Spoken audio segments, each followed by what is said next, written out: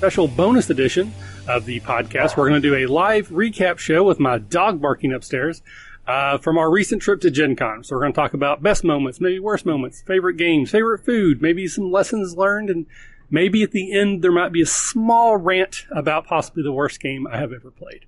But before we get into that, we're going to introduce all the people that were there with us this time. I'm going to start on my left. So, Michael, say hello to everyone. Introduce and share your Twitter handle if you would like for people to find you on Twitter. Sure, yeah. I'm Variager1. Figure out how to spell that. I'm not going to explain it at all. Yeah. On Twitter, longtime gamer, and I don't know, what, 7th time to GenCon? 6th? Yeah.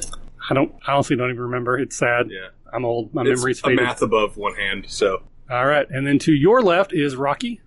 Say hello to everyone. Hello, I am Rocky, and I am at Laughing Joker on the Twitters. It's going to be LAFFINJOKER. This was my third time at GenCon. I've actually had probably the last 3 years, I think, off. And I had 2 times in a row, had the last 3 years off, and then I went this year. So. All right, and then to your left is Brad. Hey everybody, I'm Brad, at Force and Destiny. How are you tonight? So far, no one's there to respond, but I'll assume everyone listening in the future is great. That's 100% success ratio. That's right. And then to your left and my right is Ryan. Hey, everybody. Ryan, otherwise known as Teleporter on Twitter. And I think this was my first full year at GenCon. Nice. So before we get into the show, I'll just take one quick moment, as always, to try to remind people that we are having a Twitch follower drive giveaway thingy. So once we get to 500 Twitch followers, which we're like 330 right now, I'm going to give away a copy of the D&D Rules Cyclopedia through the Drive-Thru RPG print on demand. It's like a $30 book or something. So once we get there, I'll just do a random drawing out of the 500 people, and one of you will get that sent your way. All right. So with that out of the way, I'll start with you, Ryan. So this was the first year you've gone with us. Yes. So have you ever been to GenCon at all? Yeah, before? I had been to GenCon, I think, on Family Day. Okay. Once, and it was fantastic. This is the first full year I got to go. I went with, I hung out with you guys as much as possible, but fortunately we have a gaming group in the area that paid for me to be there. Nice. Which saved me a ton of money. So this is my first time running games at GenCon. So basically first full experience of everything. All right. So on a scale of 1 to 10, where did your first full GenCon experience fall? It was a 10. It was awesome. I don't think I really even had a bad part of GenCon. No horrible games. Food was great. Never caught the crud. Me too, actually. Knock on wood. I did not get sick this year. Yeah. So, had some. If you don't get the kidney stones that I took good with roommates, ran some really good games, got some really good feedback. Okay, so what was your best moment? When you think about the entire experience, is there any one moment that sticks out as, I'm glad if this was the only thing that happened, it would be worth the trip? Yeah, actually. So it was my validation moment, as being a GM. I run some, reskins of D&D 5e on a regular basis. I do it for a couple groups here around the city, different times, and for the Academy. And I had a longtime, Transformers fan play in one of my games on Saturday. And he liked it so much that he bought an extra ticket for Sunday that he was not even going to come to GenCon. He had a pass, but he bought tickets specifically extra to play in my game on Sunday because he liked it so much. So, it's a obviously, good feeling, isn't it? Yeah, it is. It is a really good feeling considering I had scheduled for 5 people and I had 7 show up to that game. Counting him. So, yeah, validation, and I know I'm doing something right with Transformers, which I am a huge fan, so that makes me proud and so I'm on the right track, and apparently I run a good game. So, awesome. that was my light bulb moment where it's like, oh, this is awesome. And speaking of Transformers, you had a chance to playtest and purchase the Transformers card game. I did, and it's not in the box, and I'm sorry, but it's in here because I've been playing with my kids, and it is really fun, and it's run by Wizards of the Coast, Hasbro Magic, all the same kind of creators. Cards are awesome. Game is super easy to play. When it comes out in September, I got it beforehand. And a bunch of the promos, because, I got that too. That happens when you play test a game 4 times. Yep. So we'll probably play that at some point and maybe do like a mini review or something in the future. It's fantastic. It's really fast. It plays pretty easy. My 5-year-old gets it and actually kicked my butt the other night.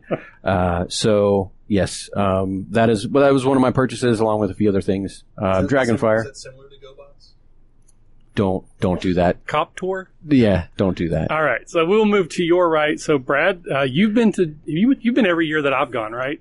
I think one less. Okay. I think because you guys went that first year, that is correct. and life happened, and I wasn't able to go or something like that. Yeah. But from then on, we have always gone with you, not just because you have a friend who gives us a cool hotel room, but because you're a valuable member of the Academy. Yay. So you've been there plenty of times, but this year, 1 to 10, rate your Gen Con experience.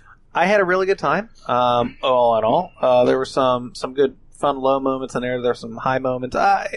You know what? It's going to be a solid 8. I'm going to call it a solid 8.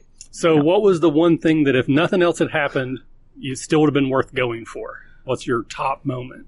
Well, there was one thing that happened, and you see that right there? See that thing? That bucket? You see it on the shelf? That bucket there? That bucket. This bucket. Yeah. Camera, this bucket right here on Michael's shelf, full of a bunch of dice. So, I've been in a bit of a gaming funk lately, okay? And at Gen Con, I definitely had some gaming funk moments there. But I realized something, that what I needed to do was go back to my roots and deal buckets of damage. That's exactly what needed to happen, was dealing buckets of damage. And I got to do that in an X-Crawl game, and it was fantastic. So, go ahead and turn that around. I want to see my grape Laffy Taffy issues. Buckets of damage. Yeah. Buckets of damage. More damage than Pittsburgh has buckets. That's right. Pittsburgh ran out of buckets for all the damage. And that was part of the X-Crawl game, correct? Yeah. Yes, it So was. for anyone who isn't familiar, what is X-Crawl? It's a dungeon crawl classic setting. Basically, it is the elevator pitch would be that in the future there are no professional sports. There is dungeon crawling, and it's a combination of American Gladiators and wrestling and dungeon crawling. Yep. Pretty much. Blade Runner. Yeah, it's Blade Runner. Blade Runner Fantasy. Blade Runner Fantasy. So, well, again, I was thinking of it. Isn't it more like the Running Man with Schwarzenegger? Or no, yeah, Running Man. My bad. Wow. Okay.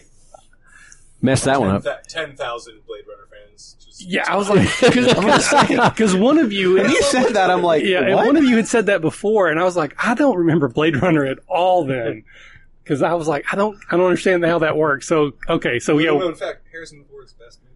Oh. All right, and we will circle over to your right. So Rockstar, Hello. you kind of jump to the end. You've been to 3 Gen Cons now. So scale 1 to 10, how did this one fare? I would probably say this was my best Gen Con experience, but that's probably because of Michael. No, it's not. But probably because I kind of knew what to do. And then also because of Michael and the person who he brought, another Michael, I actually bought a lot of my tickets from them. And they kind of introduced me to the world of Cthulhu, which I went like deep with Cthulhu stuff. I bought almost You everything. usually do that, Rocky. Yep. So I got the Keeper book for 7th edition. And then I got... The guy there was great. It was... Because you were spending a lot of money. Is it Chaosism or... Chaosium. Yeah.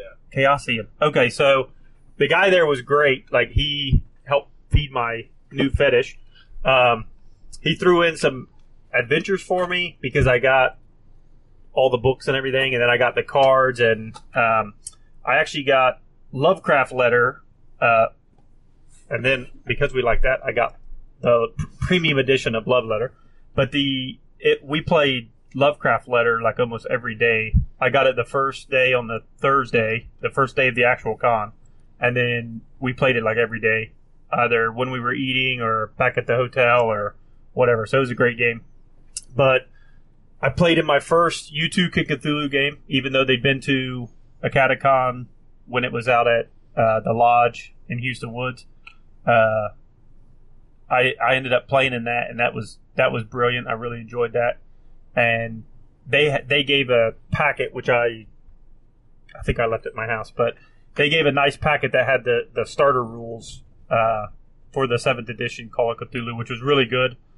They also gave like coupons, and they gave advertisements for different conventions and stuff like that. So it was Chaosium supports them. They get stuff to give away through their games.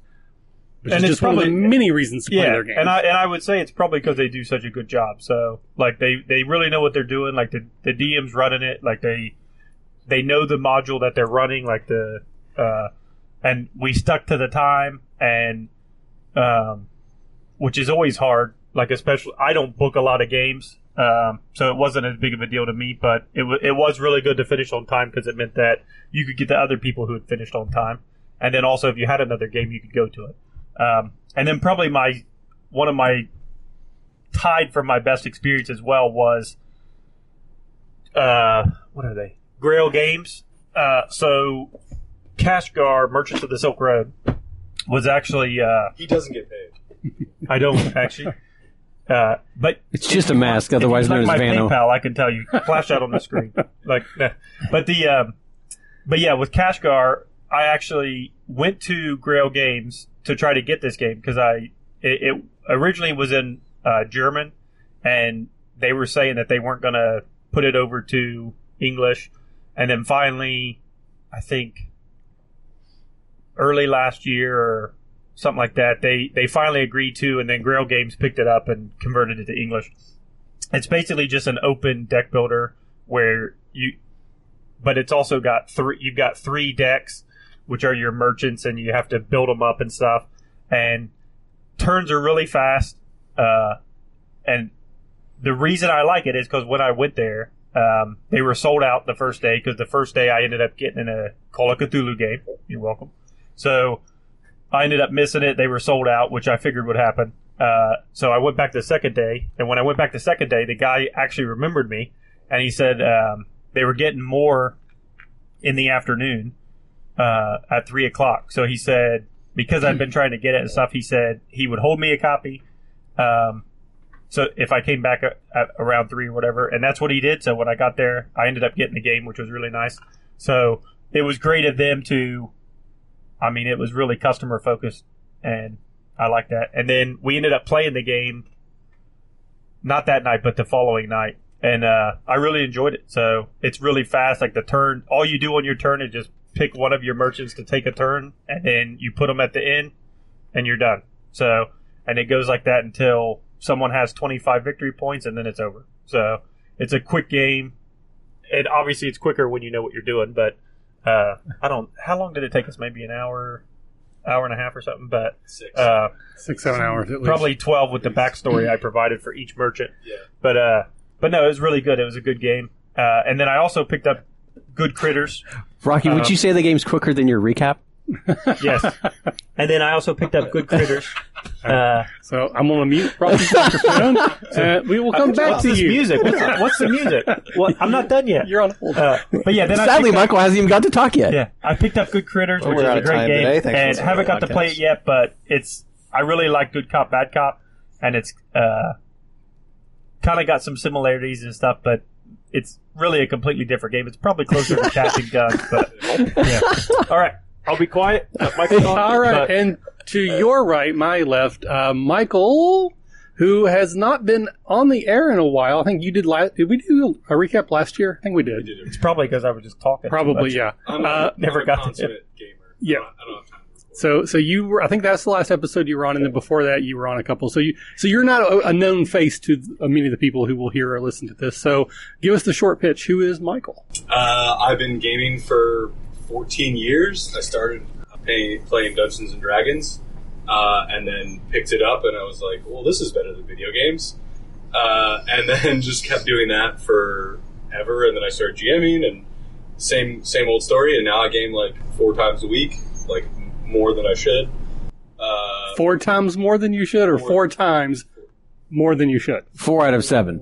4 out of 7 both days a week. All right, so Tom says you need to talk into your mic more. I need to talk into my mic? Okay. Yes. I'll get Hi, Tom. I'll get very comfortable. We'll get very Saturday night something theater. Yeah. We'll get back to Rocky's game corner in a second. Because I did forget a game actually, but cool. I'm all based in my voice, so it just doesn't. All right. So this is your 5th Gen Con, I think? 6th or 7th, I think. All right. So 1 to 10. How did this one rank? I'm gonna go with 9. All right. Go with a 9. So what was the moment that if nothing else happened, that alone happened, would have made it worth going? game related. Yes. PG-13 game related. So it's just like we've talked about this for I think a couple years now. My favorite thing is the event. I'm pretty romantic about gaming. Like I think it's a good thing that people do. But if it's an event, like finally seeing Brad get out of do buckets of damage, that was great. We got into like a 2-player game, like nobody else showed up, and it was just me and Brad. And I was like, he was worried about it. And I'm like, this is gonna be perfect. Yeah. It was awesome. So we created a tag team duo of the Brewmaster and the American Clench. That's right. And it was just off the walls crazy. So that was good. But what end was the clench? Like teeth end or my opposite? signature move was the oil drill. We're going to leave it at that. PG-13, people. PG-13. Oil. Use it for stuff. Yeah, exactly. Houston Oilers. It's a football team. Yeah, it's a team. But the real greatest moment is the con. Are they still a football team? No. Football team? No. So the real best thing is the con. It's going to a place where, I see so many people that are, sort of hampered by the habit and like the industry, and like gamer shame is like going away, and some of that's happening. And like I had gamer shame when I was a jock and am a jock, and seeing people that for 4 days, like it's all gaming. People are just better humans. They talk to you in the hallway. They talk to you in the elevator. It's not weird. It's sort of how being a human should be all the time. And that's really the great part about GenCon is going there and just being around people that are just have a passion for life and what they're doing at that moment. All right. Here. Very cool. Excuse me. So, for me, I'm going to say it probably was a 9. I think the first GenCon, I don't know that anything will ever top that. Like it was kind of like you when I went there and I was like, I'm around 60,000 people that are my people. I didn't have any gamer shame. It was just like, this is where I need to be and I belong. It was very eye-opening, which, again, I've said this many times, but Catacon exists solely for the reason that I had so much fun at that first Gen Con that I didn't want to wait a year to do it again. But this was a really good year. I had several good moments. There's 3 that stick out, and they're going to sound awful because they were all 3 of the events that I ran. So I ran 3 events this year, and again, I know it sounds You're a GM by heart, though. I am. I love to GM. I love to play games, run games for people. I love to give people things to do. When I see people, I've presented a thing for them and they enjoy doing it. That pushes a lot of buttons for me. So we did our GMing panel that I did this year with Shane and Victoria. We sold out. We were supposed to have 200 people show up. I think we got close to 100. But it still was by far the biggest audience I've ever had for one of our GMing panels. It went really, really well. Everybody laughed at the right places, and they nodded along at the right places. Shane and Victoria both did a fabulous job. And I just think that we probably help people go back to their table and run games, which is what we're trying to do. And then I ran Scooby-Doo Dread, which is kind of my go-to event at cons. I had a great group. And I don't know if it's the best group, but it was definitely one of the best groups. They all were just so good in character. It ended in a great way. Had a ton of fun. But probably my favorite event is when I ran Dragon Spine, which is that module I'm sort of working on, hopefully to publish one day. I only had 3 people show up. It's supposed to be a 4-player game. It was a father and his 2 kids. So father was an old school gamer, been gaming, since like 2nd edition, close to my age around there. His younger son was probably, I'm going to say 8 or 9, though I'm terrible at doing ages. He's probably older than that. And the other son was a couple years older. It was the first 5e game for any of them and was the first RPG ever for the youngest son. And the Dragon Spine Adventure is designed for new players. So it was just me. We actually even had the room to ourselves. So we're like in a room at the JW, no one else in there. So we could, just kind of take over in a way. I didn't feel like anyone else was talking and, kind of covering my voice. So I was able to just kind of really laid back and just let them run the game, which is one of the things I try to do now. I always say, what does it look like when you did that? Why did you fail? Because you shouldn't have failed. Or what does your spell look like? And these kids and that dad were just fabulous. I had so much fun. It ended in the perfect way. And as we were packing up, the youngest kid, I heard him say to his dad, "That's exactly what I thought D&D should be." And I was just like, my heart, like swelled and grew 10 times that day. Exactly. The only thing that would have been better if he had said that was better than I thought it could have been. Yeah. That's the only thing that would have taken it. But I absolutely. I think you're still giving him notes. Yeah, absolutely. And if it hadn't ended in a total party kill like that's probably a downer too. Yeah, that would have been a downer too. Which again just reinforces my belief that is a good module that I do need to keep working on it someday to publish. But my other moment, and I'm sure everyone here probably will follow along, is when we played the Choose Your Own Adventure game. Oh, yeah. I forgot about that. This is House of Danger. my part of Gen Con. That Encapsulated in one moment. Yeah. So we were playing a game called Choose Your Own Adventure that Brad's good friend Chris had bought, which I've now ordered off Amazon, but it's apparently coming through Mordor because it's not showing up in October. Oh, that's what's coming through. That's coming through Mordor. Okay. Yeah, goblins have short legs. And it's basically, it's Choose Your Own Adventure in a game form. And we were having a good time. We were laughing, and we had so many people. We were doing votes, and I think we were just being animated enough that we drew people's attention. So this lady who came over, who none of us had known before, just basically walked up and said, "What are you playing?" And we were like, "We're playing this game." And then we just sort of absorbed her into the group for probably a good half hour. She was there participating. Well, most of that was one particular reason you're going to get to. Yeah. So one of the things that you do in this game that's different than the actual Choose Your Own Adventure is you have challenges. And sometimes if you want to go through a certain way or do a certain thing, you have to roll a die. You have to get a certain number. And if you fail, something happens. If you succeed, something else happens. And to the point that we got to her turn, we had always passed, like easily. It wasn't even challenges. We rolled, we got it. And I think she even said, "I'm not good at rolling." Right now, it's fine. You only need a 2 or something. Nobody believed her. So she proceeds to fail. And it's not a big deal. This particular challenge, you're allowed to try again. Not all of them you can't, but this one you're allowed to try as many times as you want. But every time you fail, you kind of move along this like bad sort of track on the game. If you get too far, it can be bad for you. So we're like, okay, just roll again. It's fine. She failed again. So now the difficulty is getting harder. So now she has to roll like a 4. We're like, well, come on. Three times. Failed again. You do. So then I think we cycled all the way on the bad track and it went back to the lower number, but then like something else part of the game was now bad for us. So we're like, we'll keep going. Failed again. And so at this point it became like a matter of principle. Like we're like, no, we're not stopping until you succeed. We forced her to keep rolling. She wanted to leave and badly. We started like clapping going, one more time. And she tried again, failed. Tried again, failed. On the 7th roll, finally success. And then it was like the best roll of D20 in the right moment. The whole table erupted. Like everyone at that table, there's like 8 of us or 9 of us, we're all just like, and stand up shouting. And it was just like that moment was so much fun. Again, like you said, it encapsulates what Gen Con is about. And I think that was probably my actual true favorite moment of the con. It's really good. And it was great because you could see, I was watching her face, you could see the emotional roller coaster that she was on with these die rolls. Yeah, so she was beside me, so I couldn't see her face. Who are all these strange guys, and why do they want me around here? I'm terrible still. Yeah, I was like, why are they letting me keep Rob? Just go for broke. Yeah. And by the end of it, the cheer, like she's like, oh, I'm in for 30 minutes. Yeah, she's there. and just slightly below that, because when you play the game, you draw a card, and the card you read it just like in the book, and and then it has an option for doing left or right or whatever. So we were going around the table letting people take turns reading, and for some reason that I to this day don't understand and maybe never will, when it got to Brad's turn, he dropped into a British accent for some reason. I don't know what that was about. And you were holding your drink, and you kind of held it up almost like an English lord. Oh, of course. It was just like I even looked. I think I looked at her and said, "Did he just go British? Like, what's going on here?" But we learned that Brad needs to drink more when he's doing games here at the Academy, so that he does that kind of thing more often. 'Cause it was brilliant. Yeah. Well, I really get into noisy person cards and do pretty good with that. So that was absolutely a great moment. I did forget my second favorite All right. part of it, which is listening to your story. Okay, we're going to circle We'll back get to there. that. But I want it known that I love these stories.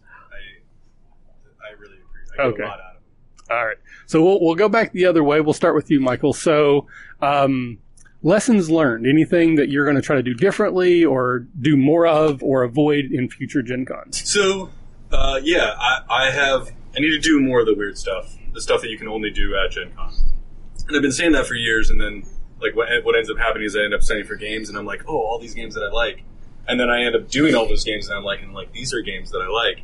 I need to be doing something that I don't like, or that you've never experienced before. That maybe I like, or that because I'm always trying to push whatever envelope. I even asked like my players that I've been gaming with for 6 years. Whenever we start a new campaign or character, I was like, what ruts am I in? Like, what haven't I played? Like, just give me something. So that's one. Do more weird. I'm going to call it weird stuff because there's a lot of like unique and weird and interesting stuff to do at GenCon. Like Transformer homebrews. Like Transformer homebrews. Which apparently was phenomenal because I had more seats than I expected every game. Because I'm normally just like Cthulhu, Intrigue. All right, done. Yeah. That I need to definitely, and we've said this for like, I don't know. You actually did it this year, so congrats. A little. Sort of. Yeah. But I need to like literally not schedule anything for a day or like not schedule anything from 6 on and say like, well, that's friend time. Because by now we have Gen Con friends, people that I only see there. Spend more time doing stuff with friends. Like some of the most fun we have is just like that. Yeah, it was at the lobby and playing games. Just, having a drink and playing a game. Yeah. After like a long day of playing games. I overbooked again, but then about a week left, I'm like, nope, and I canceled several of my games. I did return them, so I didn't do just a no show. Sorry, I had a question about Ben, but just I'm like, you know what? I'm just going to leave my evenings free, and I'm so glad I did. Absolutely, that again, the moment in the lobby was like the best part. So absolutely, 100%, I want to do more of that again. Like those are probably the two good things. And I said it last year, and I did it, which is I'm going to get a bed finally, and I finally was in a bed for the first time. Like the whole time, I've had like a bed, but normally I have to like go out in the world and find a bed if I want one. Yep. But I finally was in a bed at GenCon. So. Nice. All right, so Rocky, what about you? Lessons learned, do difference. I think mine would probably be pretty similar, and that is just to try the new things because well, every time you try something, you buy everything, so you can't afford to try too many new things. That's the thing, though. But I specifically remember on the Thursday night, on Thursday morning, I did 2 Call of Cthulhu games, and I did one in the morning session, and then I did one that started at, I think, 1. So I had like an hour break, which is perfect because I got something to eat and everything. But I remember that night, because I was not in a bed, but I had brought like a foam mattress and everything. Like, it was perfect. I was better off on the floor.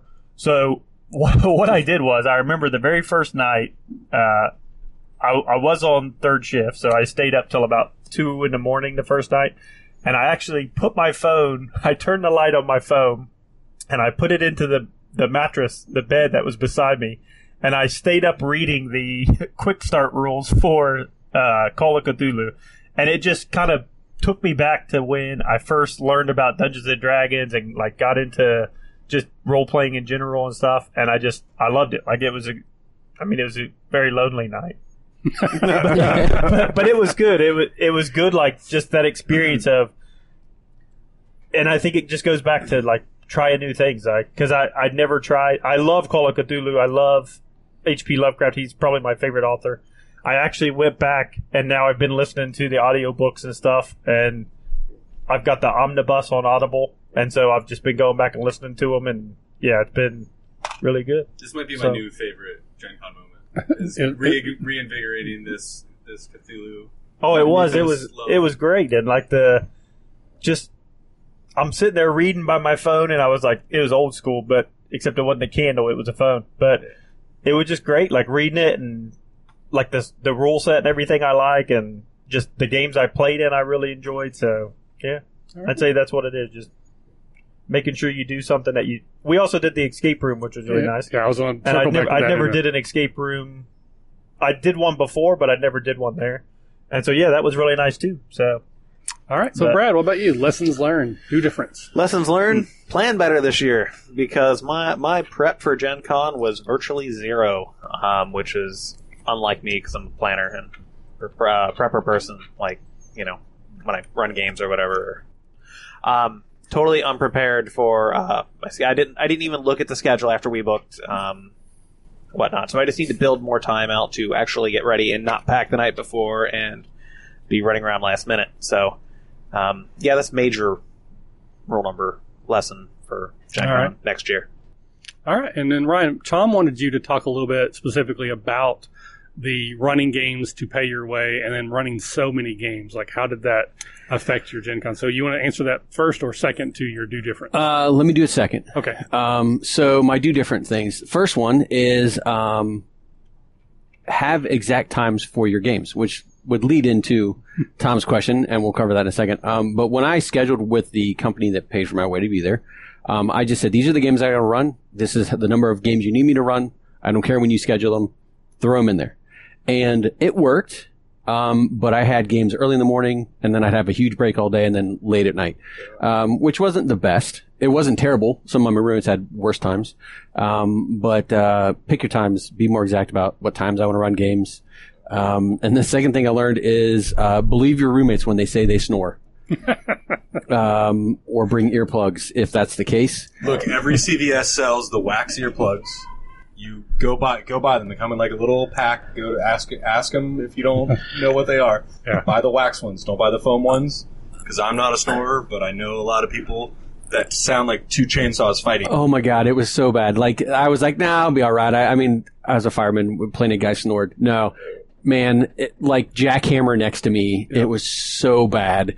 One of the guys even slept in my car one of the nights because he's like, I can't take it. I got to get some sleep. So, yeah, went down to the lobby, the parking garage, slept in the car, and got like 4 hours of sleep. Better than next to the guy with the dueling chainsaws. It was horrible. Yeah, I'm completely deaf in my left ear if I take off my device. So usually I can just like put my right ear against the pillow, and it's almost like I'm deaf at that point, because I can't hear it all this way. And we have someone within our group who snores in a way that can defeat me there. So I usually bum one of Michael's. I just only need one, but I usually bum one of your earplugs when that person is with us. Yeah, they rock. Anytime, brother. So those are my do differently. But to get back to Tom's question, we had a game group here that's traditionally Warhammer games. And they've got a pretty good fan base and a pretty good setup, and they expanded and from what I was told and what I saw, they were the largest non-vendor, non-exhibitor floor space in all of Gen Con, which was huge. Actually, we had like almost a whole, it seemed like a quarter of one of the halls, the gaming halls. But they run Warhammer. They expanded to do board games, and they expanded to do RPGs. I was one of the people that they got to do RPGs. So in return for running X amount of hours, which I think it was like 200 hours worth of basically butts in chairs, counting myself, they paid for my hotel trip and my badge for the entire weekend. I was only responsible for getting there and my food, which worked out great, saved me a ton of money. I will probably do it again because it saved me a ton of money. And now that I've done it for a year, I kind of know what I'm looking for. But it's, if you're in the Cincinnati area, find Tom, find myself, find Cincinnati Arsenal Gaming. And if you're a GM and you want to experience Gen Con, try it. Pretty good group. They are, we've got some friends within the group now that do different stuff for the Academy. They're considering coming to our show, so it's not like I'm leaving or anything like that. Yeah. Just I was a mercenary for my skills otherwise for a period of time for 4 days.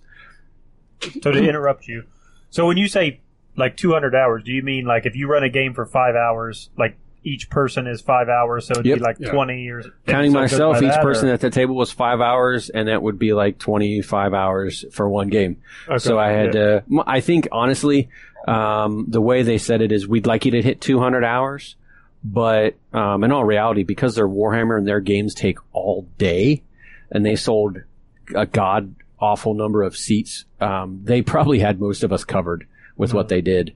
Time wise, I think I hit like 160 something hours. Yeah, but I ran 5 games that ran 5 hours apiece. I actually did have more players at every table than what I was supposed to, so I'm pretty sure that I was close to 200. But it was a really good way to get there. It worked out really well. The group was really well planned. They had everything organized and thought out. They made it really simple. Yeah, the premier groups, they have an arrangement with GenCon. I don't know all the ins and outs, but basically they tell GenCon, we're going to provide, 2,000 player hours, and Gen Con gives them number of badges, number of hotel rooms and space, and then they are responsible for finding the GMs to actually facilitate those games.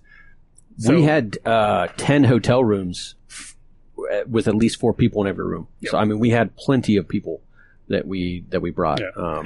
And I didn't do it this time, but I think it was the last time I went to Gen Con. Yeah, you did for Baldwin Games. Yeah, I worked with Baldwin Games, and that was great. You can look them up. They only run Dungeons & Dragons 5th edition, though. And they do all the Adventure League stuff. Yep. And they do something similar.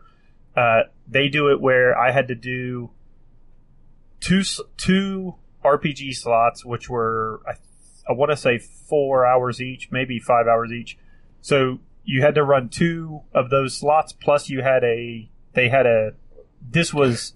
I'll expedite it. There was math involved. Well, no, there wasn't.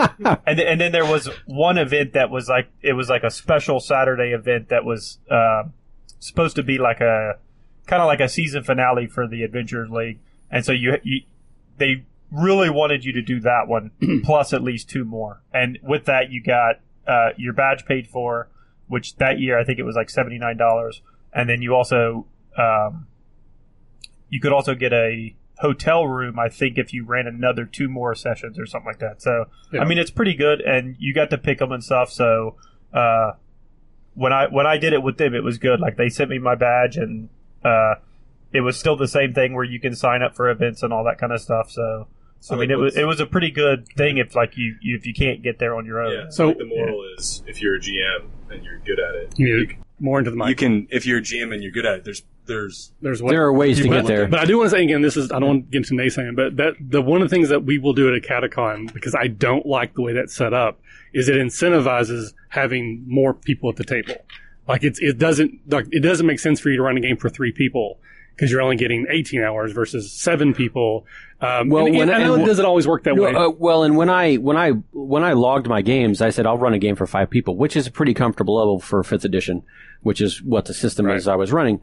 It just turns out that people heard about my games. I had returning players, and I ended up with after the first day, I had 6 or more people at my table every time. Yeah, exactly. But even I'm not going to turn anybody away. Right. We want to be inclusive here at RPG Academy. It's part of what we do. So if there was a chair at my table, sit down and play and have fun. So this is Michael personally. I don't like playing in games with more than 5 players.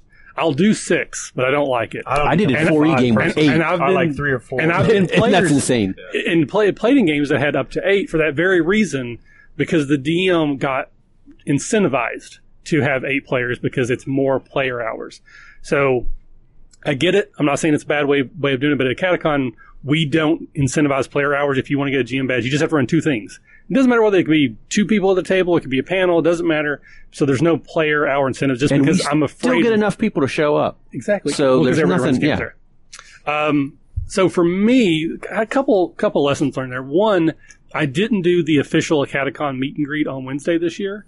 And surprisingly, I had quite a few people sort of wish that I had, that they kind of wanted there to be one. But the problem is that it's so much freaking work. One, Gen Con is not helpful at all because there's not really a lot of events on Wednesday that aren't trade days, so they really don't want to give you space anyway, so I always have to fight them with it. And then no one has their tickets because they're all on will call, so everybody shows up, gets in the will call line, and half the people who signed up to come don't end up showing up because they're still on will call line. And it's just like the hassle of moving all the games over, because usually we're as far freaking away from the hotel as you can get, and I'm carrying boxes and boxes and boxes of games. So this year I thought, well, we'll just do it more casually. We're going to be at the hotel. I'll bring just a couple bags of games, which was good, but then almost no one showed up. So I think next year I might go back to doing the official event, but me not bringing any games. So maybe 2, like Hanabi and one other game, because that's the part that sucks. Got to be Hanabi. But gotta have Hanabi. So just tell people, if you want to bring something, you bring it. I'm not going to provide the open game library because that's the part that sucks so much. Which is sharing a game, which is a good thing. Exactly. And then, definitely canceling those games and so having my evenings free was probably my favorite thing that I did there. I did try a bunch of new stuff, which is my goal. I played in several games I'd never played before, new systems, that kind of thing. I got to play in Basic Fantasy, which I don't think is a very good system, but it was probably my favorite game because the GM was fabulous and the game was fabulous, but the system itself had nothing to do with how much fun I was having. It's just the group. I got to play in High Plains Samurai. I ended up buying that because I thought it was very interesting. I'm still not sold on the system, but there's a lot about it that I enjoy, so I'm kind of mining it for ideas. Yeah, but I ended up canceling a Tales from the Loop game, which I really wanted to play in, but it was at night. And then I got to play... Are you afraid of the dark? No, I'm not afraid of the dark because... what was it? Oh, 10 candles. Oh, yeah. It's 7 candles, but then it became 6 candles. So I got some friends of the podcast, Rich and Taylor particularly, and they always do an Airbnb. That's how they get like 12 people. They get an Airbnb and everybody sleeps there. And it's a kind of a running joke that they always have a Airbnb with a murder basement. It's like this just creepy basement. And this one in particular had like a super creepy murder basement.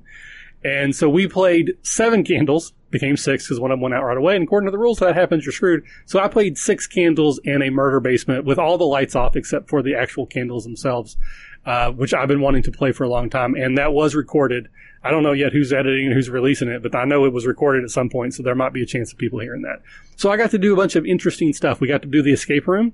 I was actually very disappointed in the escape rooms. I didn't think they were that great. Yeah, I didn't either. Particularly for the well, it really wasn't the price necessarily because it's what it would cost you if you did 2 escape rooms. But we did them at the same time. Getting there was a hassle. The air conditioning on the bus. We were in a stripper bus, or what's it? Party bus. Party limousine is what they call it. And then we had too many people, so they had to call another one. So then we started getting there late. And again, for some reason, when we were driving, the air conditioning went off. So it was on while we were sitting there, but as soon as we started driving, it went off. It was miserable hot. The best part was when they asked the driver, can you turn it on? He pulls over, gets out, and somehow it comes on. Like, we're like, why is it controls for it out there? Apparently, and then on the way back, he turned it on, and then we hit a bump, and it went off, and it was off for the rest of the trip. And then so we got there late, so we got back a little bit late, which kind of I had a time frame which got thrown off. How was the brunch? It was terrible. Mediocre at best. See, here's the thing. It came with alcohol. And that's where I get hosed because I didn't pay for a muffin and eggs. I paid for 2 drinks, but I don't drink. All I drank was water. So I paid $12 for 2 bottles of water. That probably would have been the one time you should have done it. And I had a Coke. So that was a waste. I'm glad I did it, but I don't feel the need to ever do it again. I didn't think the rooms were that great. And and it took up way too much time. So I'm glad I did it, but I won't do it again. So those are probably my 2 big Now, I did see that there are escape rooms at the convention center. There's escape rooms everywhere. Yeah, but we wouldn't have had to actually travel if we went to those. Yeah. This one was about a half hour away, and it was $82. 84. Or $84, which included your bus ride out there, the escape room, the brunch, and then another escape room, and then the ride back. 2019. Yep. So it's just, I don't know. I think that's too much. When I've done escape rooms, they've been like $20, $22. And I understand they have to compensate for getting the bus and the Ubers and all that stuff, but so again, glad I did it. Won't do it again. Yeah. All right, so I want to crisscross now, so I'm going to go to Brad. Food. Any favorite food moments? Or bad food moments, I guess? I ate great food. The food trucks were fantastic. What I mean, we got some awesome barbecue sundaes. They were like mac and cheese with like barbecue on top. Do you know the truck? Like, throw them a shout out.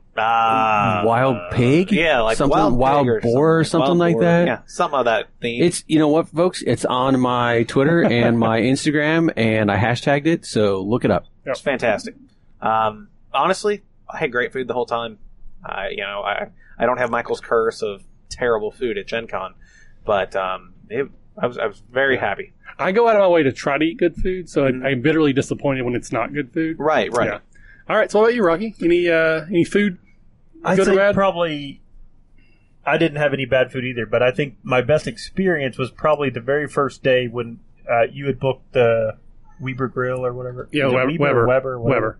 But you had booked that, and I think the wait person that we had just made it. Like, he was really good, super attentive. Like, he talked to us and stuff and was just normal. Mm-hmm. And so it was really good, like, not to feel like the game shame thing. Like, there was none of that. There was no judging. And my food was really good. I got what I have. I had like You a had, big you had the sampler sampler, of everything. you had the sampler Yeah. plus 2 or something. And I said, add it for another person, but that other person's me. And I ate sounds them like something all, I would too, do. So that's embarrassing, but Yeah. it was good. It was like ribs and yakitori sticks or... And there's nothing like going to like an There's upscale all kinds of restaurant stuff. and pulling out like Hanabi or Art of War. And Yeah. you're like, yeah, Yeah, we're playing. you know, Yeah. the drinks are like And- $17 here, but we're gonna play. And then I also kept Hooters in business because I went there probably 4 or 5 times. Like, I do really like the wings, and it was good. Does your So- wife watch the show? It doesn't matter. That's All a right. disservice, though, Good, wholesome because fun. I, on the other hand, like Brad, had great food. Food trucks were phenomenal. I tried some different things. We had, I did have some killer tacos. The barbecue sundae was fantastic. The noodles, island noodles, which is usually a hit. I did have those late at night, which was good. But I had Pearl's, it was Pearl's Pizza or something like that. Just a little tiny mom and pop pizza place, literally in a dark alley. It was like a service place. Everybody that was getting off work was coming there, so you knew it had to be decent food. 2 just enormous slices of pizza, New York style. Pizza for relatively cheap. Drinks were good. I mean, it was no bad food, except for the stuff that I brought and ate walking to my games for breakfast. Yeah, that Giordano's pizza we had was really good too. Yeah, Giordano's That was pretty good. Yeah. All right, so Michael, food. I know you have at least one not okay story. Like, so all the I come from a cooking family. And like all the food was mediocre at best because it's all purchased out. Because nothing is as good as home cooking. So that's pretty much a standard no matter where I am. I mean, it has to be like something really amazing to be good food. Well, I don't think anybody's going to argue that point. Yeah. So. Which is why, I normally, drink my dinners elsewhere. So, Embassy Suites, free drinks from, 5 to 7 for people that For guests. For guests. Yeah, so you can't just show up there. But No. that's where our room was. Yeah, so that's a good thing. Shout out Embassy Suites. It's like 6 years I've been going to you. Yeah. You guys, I figured I'll give you a shout out. Yeah, how was the presidential suite this year? We Nice. we're into the presidential suite. It's very swanky. Yeah, dog's barking upstairs if you can hear that. Sorry. The dogs were not in a I presidential just suite. gotta get like the 6 other guys out of the room. Yeah. That I'm in. Then you actually be the presidential suite. Yeah. So we went back to the Weber Grill. Last year I had their French onion soup, and it was the best French onion soup I ever had. I've been talking about this French onion soup for a year. Could never live up to it. It's like 20%. Exactly. It was like 20% of our conversation on the way up. Yeah. So Rocky's 100% right. Like, it was good, but it did not match my memory. Like, it did not live up to the expectations, but it was still good. So good that I went back the next day and I just got French onion soup. But my favorite food is I went to the Brazilian steakhouse. It was expensive, but oh my God, it was good. Fuck yeah. If I say that, we're not PG-13 anymore. Yeah. But yeah, it was really, really good. Definitely. I think next year that will be my reservation place instead of Weber. Because Weber's right next to the hotel. I can jump in there and get the soup or something. What did you order at the... It's all you can eat meat. Oh, okay. They just bring around skewers Protein.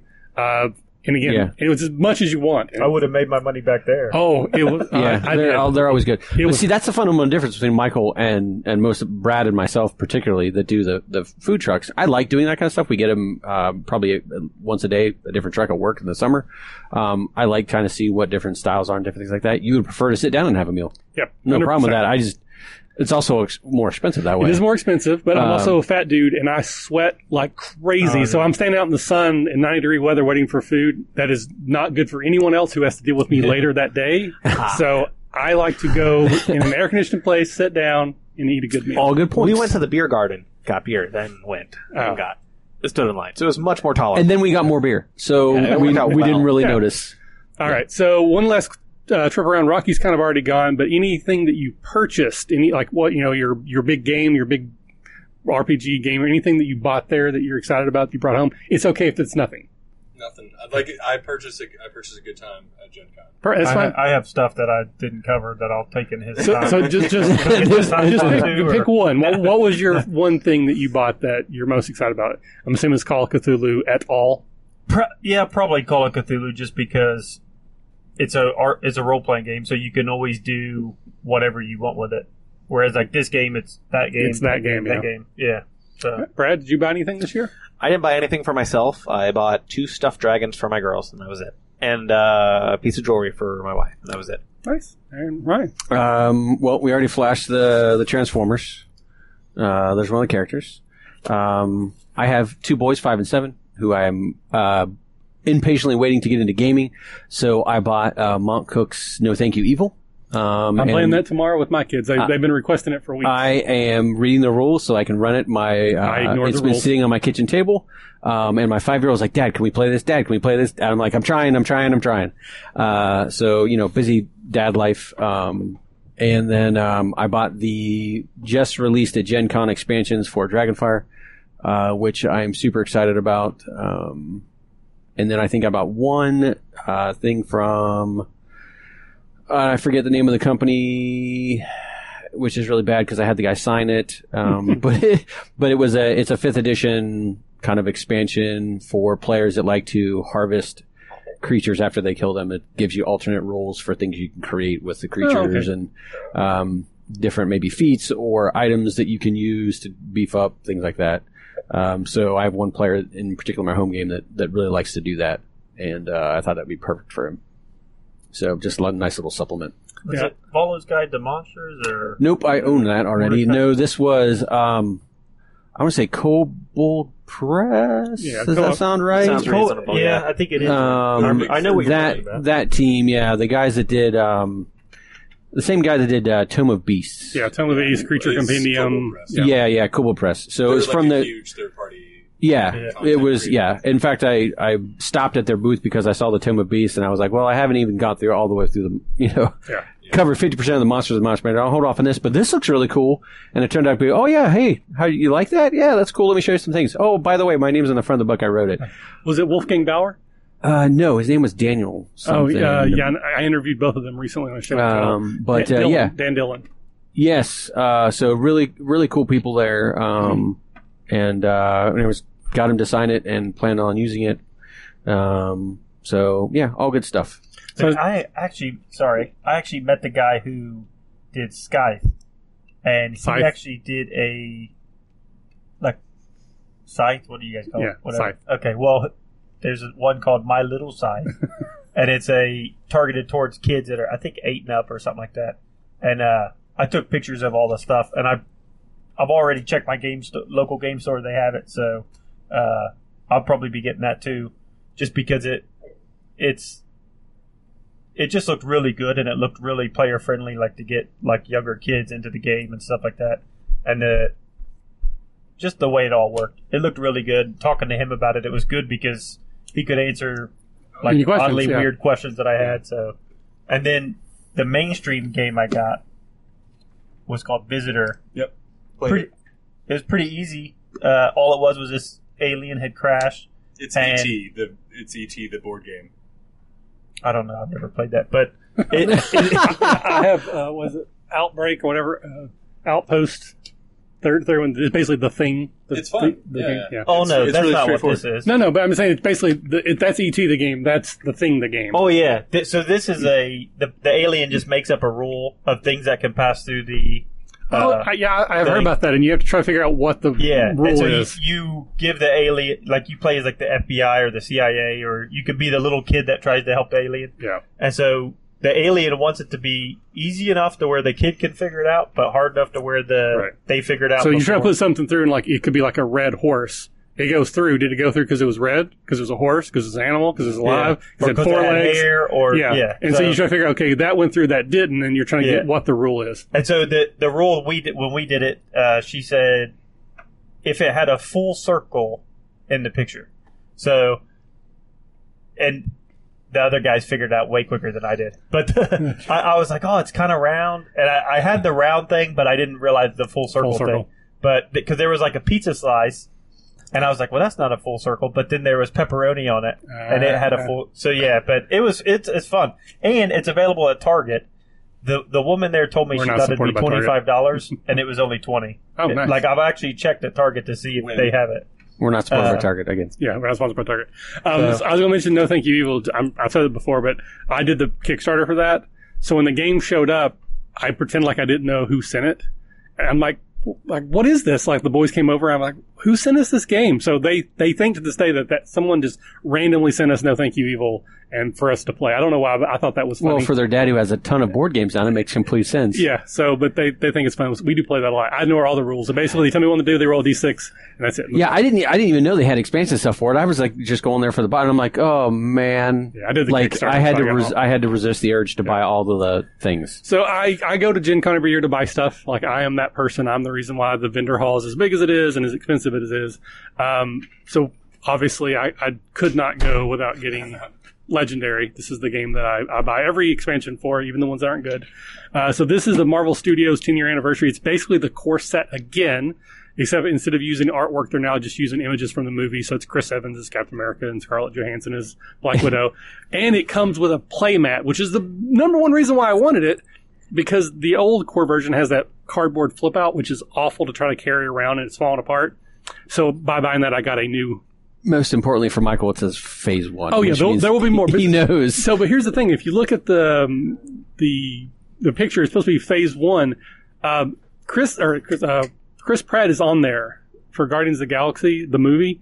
There is no Guardians of the Galaxy cards in there at all. So the box is in fact misleading, but it was well worth the price. Well, yes, because Doctor Strange is on the side of the box. There's Chris Pratt. Yep. There's Groot over there. None of them are actually in the game itself. Yep. I also got the Sentinel Comics RPG Quick Starter rules. I love superhero RPGs. I'm always on the lookout for new ones and good ones, and I've heard good things about this one. I haven't dove too far into the rules. It's kind of like a Cortex Plus-ish game. The lead designer is Cam Banks, who designed Cortex, so it's not surprising that it has something to do with it. But just looking at the character sheets, I don't know how you would create a character. I haven't got that far yet, but it's not like I have freeze power. It's like you have, just like the superheroes from the game, Sentinels of the Multiverse. So like or Sub-Zero, or whatever his name is, certain things Absolute he does Zero. hurts himself, just like the card. So if he uses his freeze power, he may take damage. So it's themed heavily off the card game. It's not just generic superheroes. So we'll see how that goes. I got Cold-hearted. Shards of Infinity. We're contractually obligated to say that every And beyond. Which is a 2 to 4 player Yeah, we bought that. Deck builder. Somebody else bought it. We played it 2 or 3 times. I really liked it, so I went and bought it. We played it a couple more times. It's kind of like Magic the Gathering meets deck building. There's a lot of similarity. Ascension plus Magic the Gathering, I guess. like point on. But what I really liked about it is every time we played, it came down to like everyone was close. Like, at no point did I ever participate in a game where it was just like a runaway. It was always like, if you didn't win this turn, I was going to win this turn, or I was 2 turns behind you. And it's like, I like in a game where you're always still in it. So you can win through mastery. Yes. It's made by Ultra Pro, and like Justin Gray, I got to play with him while we were there, and he's like a huge Magic guy for any Magic nerds out there. That was when I was a kid. And I got 2 other RPGs come in Villainy, which is the Star Wars hack of Blades in the Dark, or like sci-fi space. It could be Firefly too, I guess, or Battlestar Galactica. I'm gonna have Brad dig into this so that he can run a game for me. That's a bit like saying Voltron and stuff. It's the same as Transformers. You mean GoBots? Yeah, don't do that. Don't do that to me. I think GoBots might be better. But then he's like, Poor. Yeah, I will get up from this table and punch you in the face. And then I also got Hot Lane Samurai. It's a good thing. All right. dropkick distance. So, time to bring the show down a little bit. Michael, okay. what was your worst moment? My worst moment. Or definitely could be better moment. Man, I don't have worst moments. What was my worst moment? No, I took. Normally, it's like at some point I have like a moment where I'm like, I just need to be alone. But I took really good care of myself this year. Where it's like sometimes I need to listen to music for 15 minutes or something because you're playing 12 hours of gaming. You just need some time. So, no, I don't think what was the worst part? Like not sleeping in Leaving? Having to come home? Having to come home, like sleeping in a room with like 5 other people. That's about it. Like not that bad either. All right. Rocky? I don't really have a bad moment. I just kind of consider it like whatever you... Part of the experience? I think you make Gen Con what it is. Like, if you go there with a bad attitude, I'm sure you're not going to like it. But I went there with no expectations like I do every year. And you're a blank slate. Yeah. And I think because of that, like, I just didn't have a bad That's why he's got so much to talk about. Yeah. So, all right, Brad.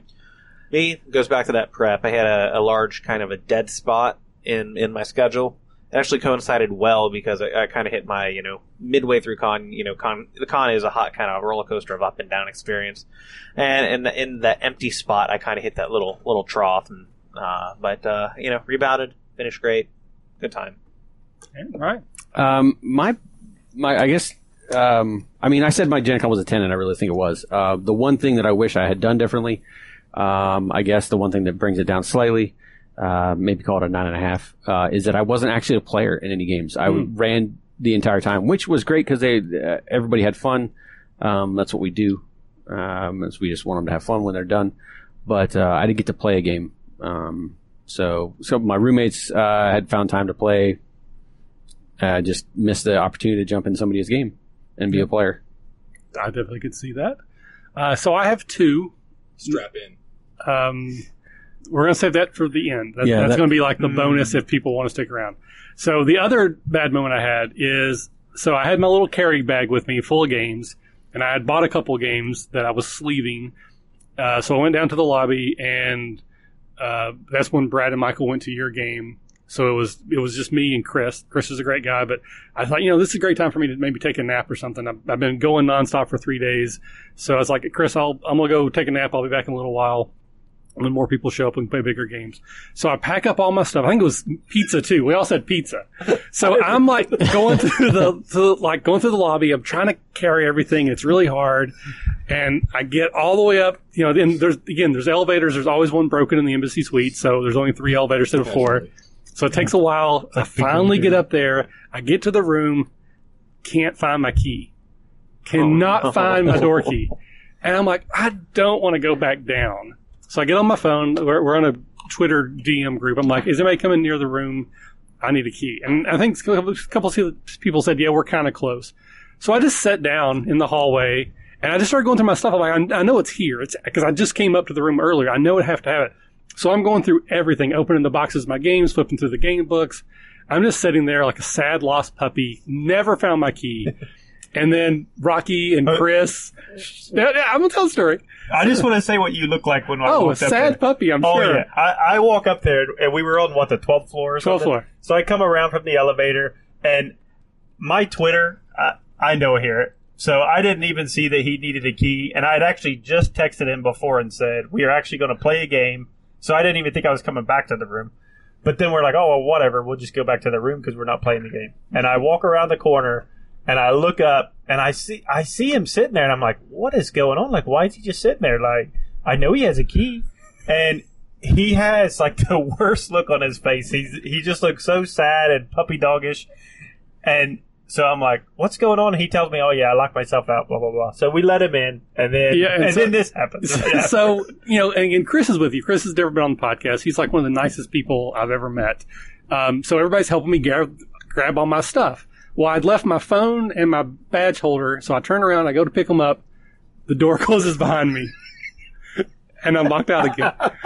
And so I turn around and I knock on the door, and nobody answers. We're all in the back room, and I didn't know that. Like, I thought residential suite. They're bleeping with me, right? Like I thought there's bleeping with me, and I have this. There's a part of my personality where I don't want to give people the satisfaction, so I said, I'm not going to give them satisfaction. So I sat back down. I'm like, eventually they'll get tired of the game. No, because they weren't playing a game. They weren't in the room. So after 7 minutes, I'm like, and I just start pounding on the door. And then Chris comes up to the door. He's like, what? I'm like, I've been locked out of the room again. And Chris's face instantly just goes to oh, I'm so sorry. Just so much concern in his face. Because till that moment, I thought they were just screwing with me. And no, they were in the back room, had no idea. So I locked myself out twice. And it's like when you ignore someone, though, and they don't know that you're ignoring them. Yes. That's what and we didn't know that you were out there, that you're like, man, they slighted me so bad. I'm taking a stand. I'm just going to sit out here. Yeah. And he just sat out there because we didn't know. You had no idea. So so that was my next to worst moment of the Gen Con, which turned into a good story. It's a good laugh. So that's turning things around. It wasn't funny at the time. it was funny right after the door was open. Yeah, right. Up until the point where I was still outside. Once he realized, I laughed when he told me about it. Yeah. So we're going to end the show there. ready. If you want to stay after this, there's going to be one more story that I'm going to tell about a very bad game I was in. But we try to stay very positive here at the Academy. It's something we believe heavily in. We very rarely talk about things negatively. It's just focus on the positive. We don't like it, we don't talk about it. For those of you who are sticking around, this is what we try to improve on, folks. Yeah. Because this is a whopper. So the reason... Hashtag you should stick around. Yeah, so the reason I'm going to talk about this is because I think there's lessons to be learned from it. So this was one of, if not the worst game I've ever played in, anywhere ever. And there's almost like a checkbox of every possible thing that the DM could have done wrong, they did. Like, I've said this on the show. I've said this on the show. And again, some of that's subjective. RPG bad bingo. Maybe other people that were there at the table enjoyed it. I don't think so. Like, I was kind of reading the table. I'm pretty sure we were all on the same page. Maybe not. Maybe they all went home and like, this is the greatest game I've ever played in. But for me, it was just awful, awful, awful. I'm not going to share any names. Huh? Are we signing off? Or well, yeah, so I guess, we'll do that. So, Michael, say hello to everyone, or say goodbye to everyone. Give me your Twitter handle again. Hello, everyone. Or goodbye, everyone. My Twitter, yeah, it's Verjaeger1, VERJAEGER. So what is that? That's just a name. Like, is it from an anime, a book? Is it a Voltron? Everybody has Google. They can just... No. I've enticed them now to get on. They're gonna remember if you actually Google that, let me know. If you sit down on the floor and like, I'm not giving them satisfaction. It's nothing I won't give them the satisfaction. I will not. This guy's messing with me. Just wait 7 minutes. All right, Rockstar. I'm at Laughing Joker, LAFFINJOKER. Feel free to tell me your backstories, long blurbs in the wind. 9-page background. If you have questions, I'll answer them. No backstory for Karen. I'm pretty big about rules, unlike Michael. So if you do have a question about some rules of a game that you like, and half an hour. Yeah, and half an hour to sit the down. Explanation, the page number, the why I like that rule, then just tweet me. Yeah. Or if you just want to talk. Yeah. He's there to talk. He's just there. I'll listen. Sometimes. Sometimes. If you're He's more into talking, if you're in though. the mood for listening, give Rocky If you're a an call. active listener. All right, and Brad. Hey, I'm Brad at Force and Destiny. Have a good one. And Ryan. Ryan again, at Teleporta on Twitter. Yeah. All right. Bye, everybody, and hello to the people sticking around for this story, because you should be sticking around. So we'll see you for next Gen Con. And again, if anyone isn't aware, I am taking a break from the podcast. This is the last live thing I'm doing until at least October. There will be an audio-only version of this coming out soon. I'm just going to rip it off of the video. I have some episodes of stuff that's already been edited, ready to go, and I'm going to release those, and then it's just going to be nothing until I'm ready to come back, because I'm working on Catacon stuff right now, which takes up a lot of time. And we should see you there, right? Yeah, you should see us in Catacon. Go to catacon.com right now, get your badges and stuff, and come and play games with us.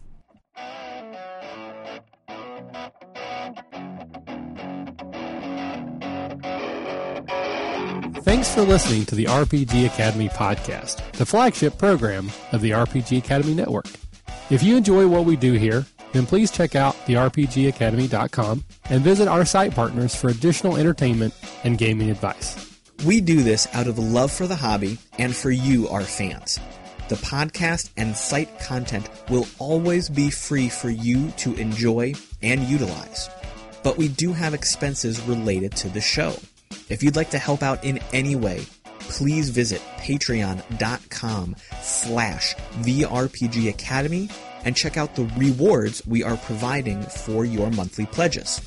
We use all funds that come in to improve the show and give you better content and quality. And if you don't have the coin to spend, don't worry. You can still help us out in many ways.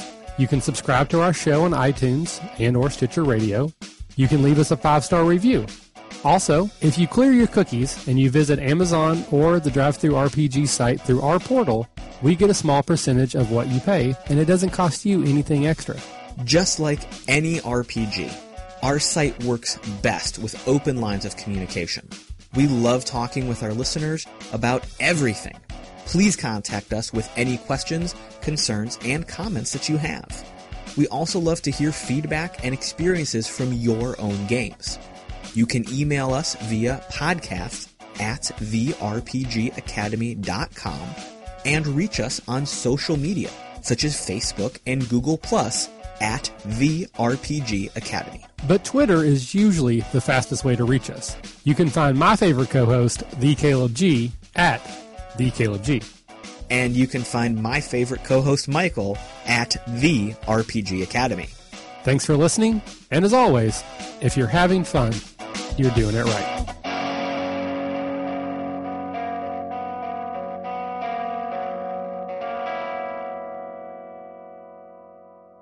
Get your drinks, get your popcorn, and take a deep breath. Now we're Put your overselling it. seatbelt on. Now we've oversold This it. is the onion soup of stories. Now. No, we're just setting you up to not half booty it. They're going to be like, oh, that's not so bad. Okay. So I was very excited for this game. It was one of the games that I specifically wanted to play. And, again, I didn't cancel this game because it's a system I've been wanting to play for a while. Super excited about it. And I went there with just hope in my heart. And I got there early. I was the first person because I had bought this game and I was sleeving it. So I found a table and was sleeving in between games while waiting. GM shows up. We're chatting. Seems like a nice guy. He seems excited. He runs these games for this organization frequently. I go ahead and I get to pick my character type. Anyone, again, listens for a while know that I'm pretty much anything that's a caster. So if there's a caster type of character, that's what I'm going for. So I got to pick my caster, got my dice out, ready to go. The other players show up. We only had 4 players. So again, I'm already like, this is great. I don't have 8 players. I only got 4. It's going to be fabulous.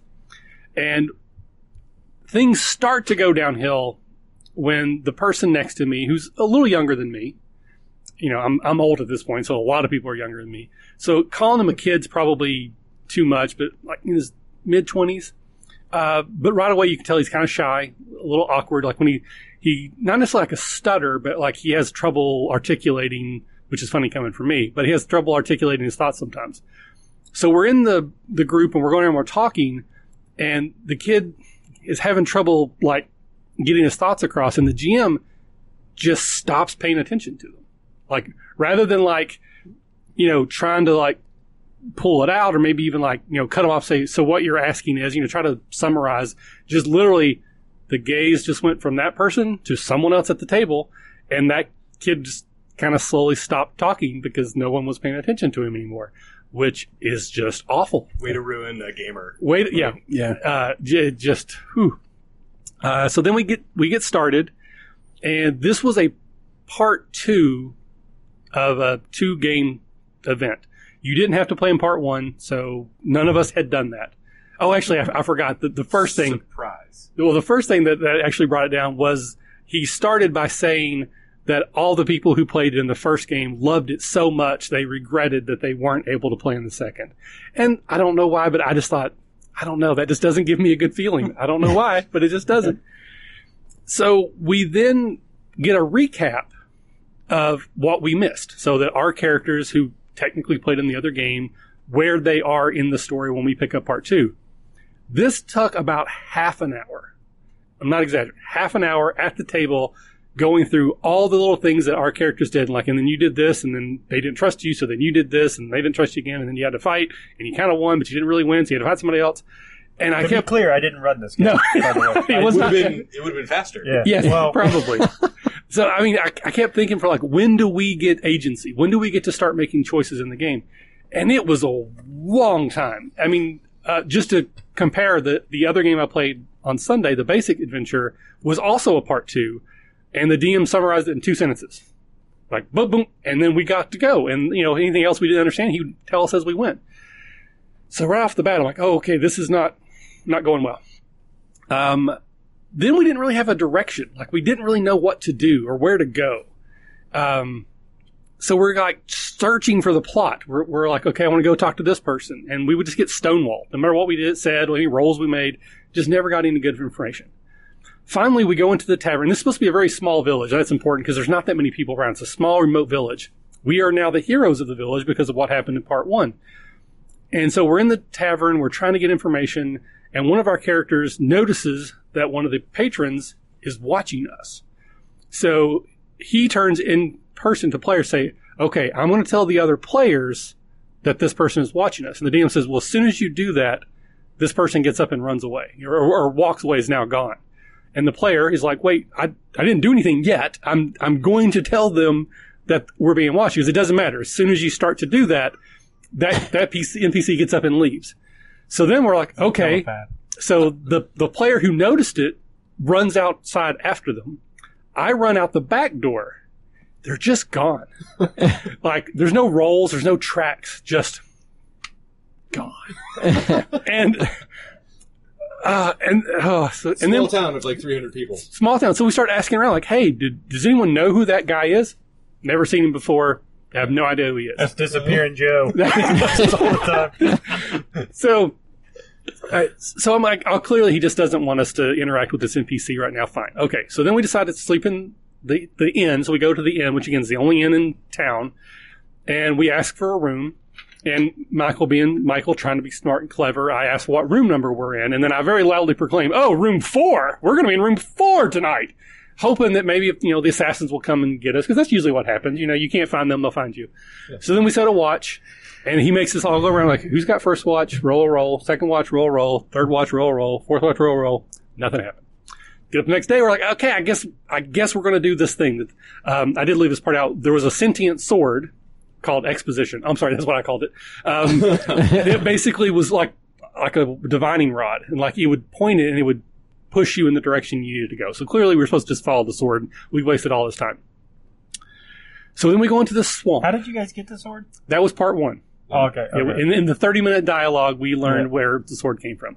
Oh, and we also we had to go around the room and tell the DM what our alignment would be if we were playing D&D. This wasn't a D&D game. So, like, if you were playing D&D, what would your alignment be? And one of the characters was, like, lawful good, and that's the sword picked that character to be its wielder, so it's talking to them and, like, telling them you need to go here and do this thing. So we decided to follow the sword out into the middle of this awful swamp, and he proceeds to tell us how bad the swamp is. I mean, it is like, if you step off of the path, you're probably going to die. Mechanically, you have a 50% chance of being sucked further into the swamp, or a 50% chance of hitting quicksand and dying. Not instant death, but screw death. Yeah. So dead or dead. So really bad Lost or and dead. worse are your only two options if you get off of the path. Nothing you can do about it. With oxygen or lost without oxygen? All those supplies in your bag don't matter. Yeah, no. Well, to be fair, that's a ton of oxygen. And there's railroad tracks going right down the center of the path. So then he goes up And this path is how wide? Okay, it's like, okay, so As wide as railroad tracks. So we travel for the evening, and it's starting to get dark, and we just happen, and I've done the same thing. So as plot, right as we was about time to set up camp, we came to a kind of a larger area in the swamps. It's got a lot of ground, so we could camp there. And he talked about how there was a fire ring, and it's very clear that very often travelers stop here and have a fire. But the way he drew it, there were like 5 paths that all connected to this central hub that we were on. And I'm like, that makes no sense for us to sleep here. We could be attacked from all directions. There's a big place in the fire. Everyone knows we're going to be here because this is where everyone goes. So why don't we go up the path like half a mile and then camp on the path? Clearly, he did not want us to do that because he kept trying to like subtly say like, oh, you're going up the path? You don't want to sleep here? You're going to go up that. In the dark, with a swamp that can kill you, you're just going to go up the path. I think this is where he starts having like, this is the worst player Probably. ever. Probably. And I'm like, I'm going to talk about this in my podcast. This guy. So, I mean, he's fighting his tooth and nail. He doesn't want us to go there. And again, Michael now being the DM, like, okay, clearly there's going to be an attack. That's what this is about. So we decide to set up camp half a mile up the road. We made a small fire. And then we took precautions. We put 2 people on each side because he's described the path as it's like 2 feet wide. That if 2 people try to pass each other, there's a chance you'll fall into the swamp. It's that precarious. So we set up 2 people on each side of the fire, and then we set up like a traps. We set up just like an alarm thing. I had like wires going around, so if somebody would trip it, we would get an advance warning. 2 foot wide wires. Yeah, Trip wires. Yeah, right. Out of nowhere, horsemen ride up, 5 on each side, running full tilt on 2 foot wide track, so fast that we have no time to react. Nope. They just... Can I draw my sword? They're just... No. because they're there. I have the quick draw feat though. Can I have? Nope. Can I have a thought? Nope. Nope. There. Right. So again, I don't know where they came from, how they got there that fast, but they did. They travel at speed of plot. Exactly. So, and they literally, as they're coming, he's like, they have their weapons out, and they're just like, "We're going to kill you for trespassing in our swamp." So one of the players goes, "Okay, well, I'm going to blast one of them with a spell." And he's like, "Oh, you're going to do that?" Like kind of like weird, sort of like challenging. Like, why are you? Clearly this is a combat, but he seemed like really weird that we were going to attack. He's so aggressive. So after this character or player casts their spell, then they start to attack us, and he keeps kind of going, "Well, you attack them first," like just like rubbing it in, like we're the reason why this battle's happening. The fact they came up charging on horseback out of nowhere with swords drawn and said they're going to kill us. It's our fault. In the death swamp. In the death swamp. It's our fault that we are going to fight, and we should have negotiated. Clearly, you came into the swamp of death you wanted to die to begin with, so where they're just trying to help you. Exactly. So one of the things that I can do in this game is I have the ability to move people against their will. Kind of like in 4th edition, I can, if I do a certain thing, I can move them. Push or pull. So I'm like, I'm going to throw them in the swamp. We had a long time talking about how deadly this swamp is. So I roll my roll, I get my roll, and I'm like, okay, I throw this bandit off his horse into the swamp. And he goes, well, the bandits live here, so they know how it works, and just puts him right back on the map. No roll, no penalty, just nope. The battle starts to go poorly, as all surprise, as all things. Wow, like why? Well, there's 10 of them. There's 5 on each side, even though it's only 2 foot wide path. 5 horsemen are able to attack Two us. attacks each. Yeah. That's So fair. things are going poor. Vorpal swords. So then these like dire wolf creatures appear, and they frighten the soldiers off, and they all just disappear. Again, we don't get a chance to jump on a horse with them or parting shot. They're just, again, they've teleported now away. And we're like, okay, great. Now we got to fight these dire wolves. No, they leave. Nope. They were just. They heal first. What's that? Don't they heal first? Oh yeah, the soldiers too were healing. So as we were hitting them, somehow they were magically healing, even though there was no evidence that there was a way for them to do that. Well, it's magic. It's at this point that for me there would be a snow globe effect. Okay, so It's again, magic. So yeah, so that it was bad. explains it. So he lets these, Deus Ex Wolfinas show up and get rid of all the bandits for us. They then just look at us and then leave, and we finish resting in the swamp. No idea how or why. Now, did the wolves ever attack the horses though? No, No. Okay. Not in our view. They might have happened off screen. Yeah. Okay. So the A next lot apparently happened off screen. So the next day, it felt like a day, but They in were the probably game time, mad because you were blocking the trail. but they were How coming. wide is your sleeping bag? They were coming at each other, so I don't know how that even happened. You think half the party so that they could come at you from two both angles? sides. So we keep going on, and we get to basically Castle Grayskull. So there's this big evil-looking bone skull facaded castle, which is where the sword tells us it needs to go. And we're like, okay, well, we're going to rest here, because at least we can see the castle. We don't have to worry about getting attacked from every side. So we rest and we heal, and we get our spells back and our healing. And then I say, well, why don't we go around the castle, look for another way in. We don't want to walk right through the front gate. That's dumb. Yeah. That's not what we were supposed to What's that do. sword's intelligence? I don't know, but it was definitely more smarter than any of us were, apparently. All of it. So I'm like, okay, first of all, he challenged, he's like, you want to go around the castle? I'm like, yeah, I want to go around the castle.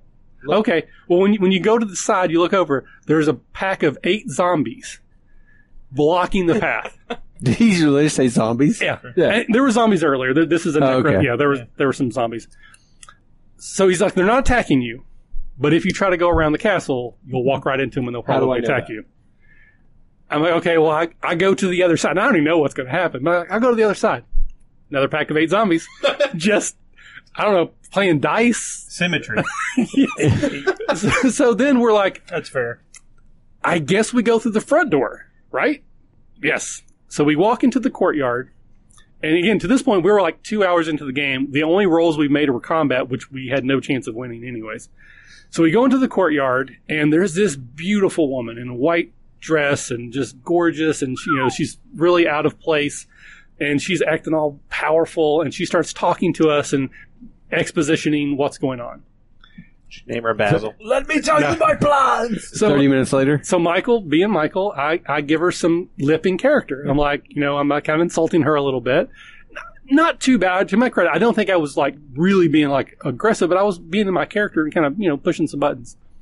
So the DM does my favorite thing in the world to do, where the DM just sticks out their hand and goes, "You're knocked, or you're stunned, silenced, and you can't move." Or no, not yet, silence, right? You're silenced. So then I start using sign language. I'm like, okay, well, if I can't talk, I'm still going to let her know how I feel. Then it becomes, okay, now you're knocked unconscious and you lose half your hit points. No rolls, no saves, just DM fiat that I need you to be quiet. She has the power, though, that does that. Yeah, so she has the power of just be quiet while I narrate. Half damage spell. Yeah. So then we get another 20 minutes of How heavy's that table? Because I'm a strong guy. of exposition about what's going on. We have a dinner, and again, zombies show up and they set the table. So a table magic appears and zombies show up in there, and it's the greatest food we've ever had. It's prepared the best way possible. So he lets me start talking, and the woman asks us, "Do you believe?" I don't. The food. Huh? How was the food? Well, I was going to say that it was oversalted, but I was afraid I'd get knocked unconscious again.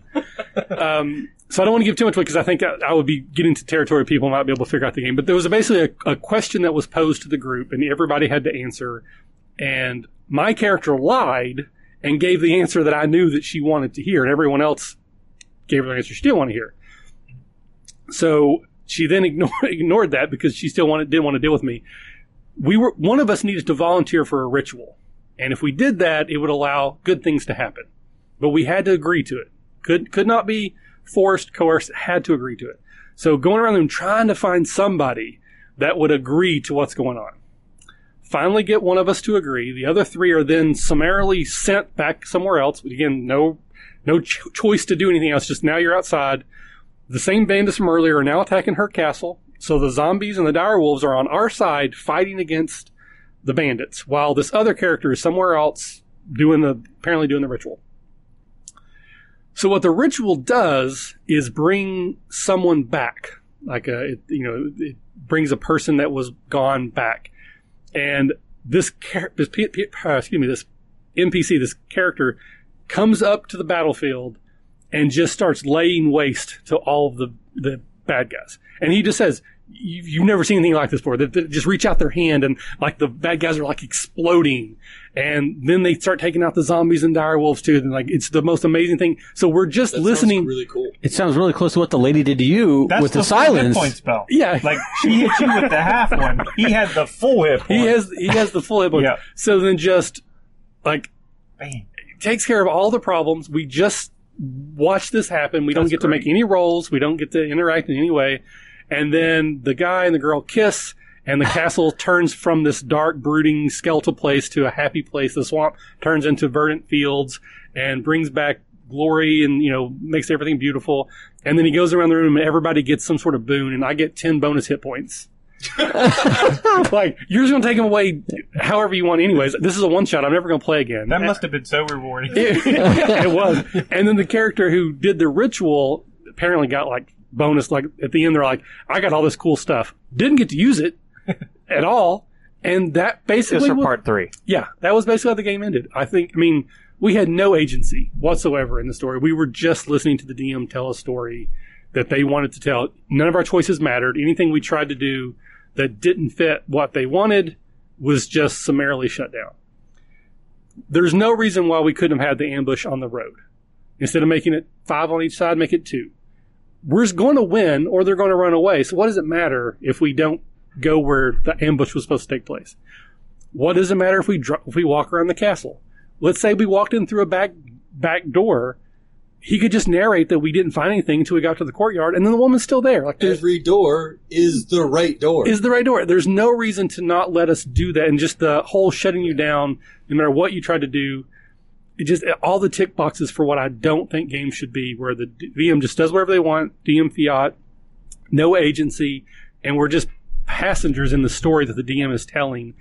And I'm sure in his mind, this was an amazing story of this long lost love. They're reunited, and their love is conquers the evil in the world. But we had no actual part in that story. We were just there listening to it, and every time we tried to play, we were punished for it. There were also a few semi-sexist comments to one of the female players. the dude ran was like, I don't know, like 60, so I don't know that he meant it that way, but I kept going, I wouldn't have used that phrase. Ignored the person who wasn't, just ignored them every time they tried to talk.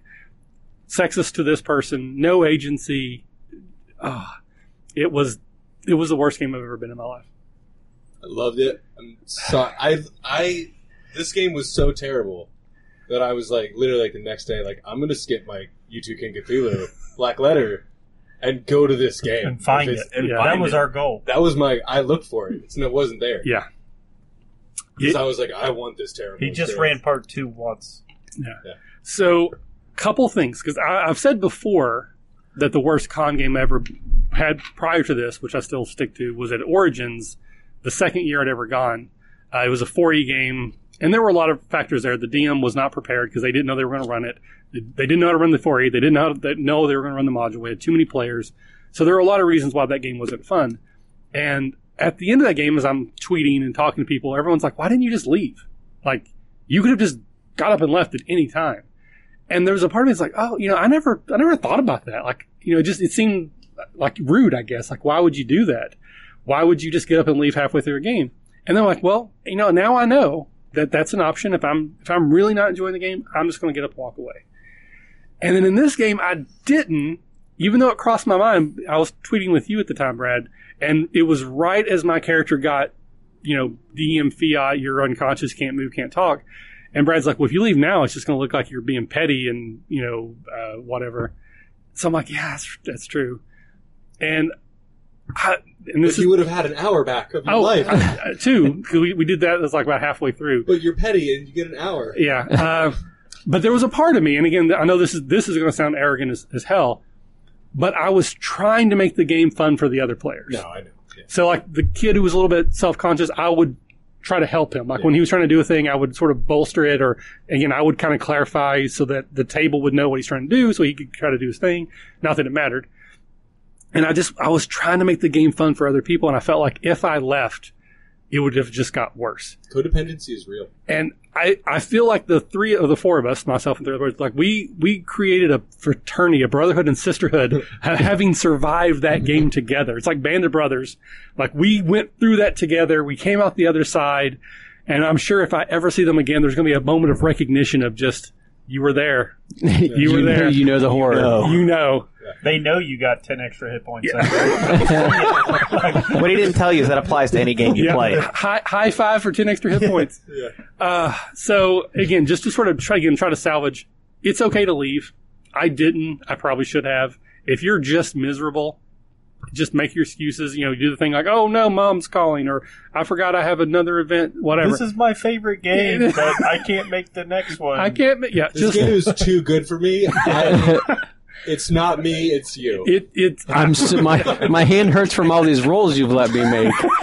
Yeah, I'm getting carpal tunnel. But it's okay to walk away. Yeah. You pay money to go to Gen Con. You pay money to eat there, your ticket, your hotel. It is totally okay to salvage and say, you know what, this is just not the game for me, and walk away. So don't do what I did. Just walk away. Don't be a hero. If you... unless you want a great, terrible story. But if you're running games... Don't just sit down and pretend like they know that you're out there. Yeah. They don't know you're out there. So you got to be upfront with this guy and just say it. I'm leaving. Yeah, it's you. But if you're running a game... And knock loud. The players need to play as soon as possible. Within 5 minutes of sitting at the table and saying, okay, we're ready to start, the players need to be making choices. And those choices need to mean something. If the DM didn't want us to interact with that person, there's other ways that you could do it. We could have found them and they didn't have the information we needed. Or maybe we found who we thought it was and it wasn't actually them. We follow the tracks and it leads to someone else. It's not that person. But at least we feel like we're controlling the story. I feel like the only reason that person was there is because we were wasting time in this village when he clearly didn't want us to be in the village. Out of the tavern. Yeah, have us follow him into the woods, because it turned out, actually, again, I forgot this part too, that person that we saw was one of the raiders. So he was one of the raiders in the swamp. So that would have been a perfect way to get us in the swamp. We follow him into the swamp. Then it would make a lot more sense when they attack us, because... Yeah. They trapped you. They trapped us. It was part fell for his elaborate trap. Yeah. So everything we did or tried to do could have worked with minimal difference to the DM's plans, but it would have felt so much different to us at the table, and our ability to interact with the rules and have agency in the game and frankly have fun. Even, like, I don't have to succeed. I like failing. I think failing is fun. But I didn't fail in this game because I didn't do anything. I had no choice. I had no ability to do anything other than to piss the DM off, which then I got my character punished for. Success. You failed at picking the right game. I did. And again, this was like my top game I was looking forward to going in. Crushed. Probably because of the rave reviews it got for part 1. Yeah. I wish the other people had signed up for part 2 also.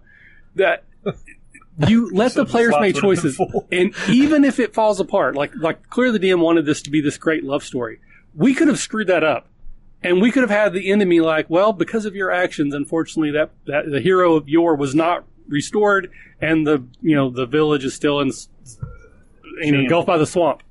We'll try again next year. Like, there'll be a part 3 now.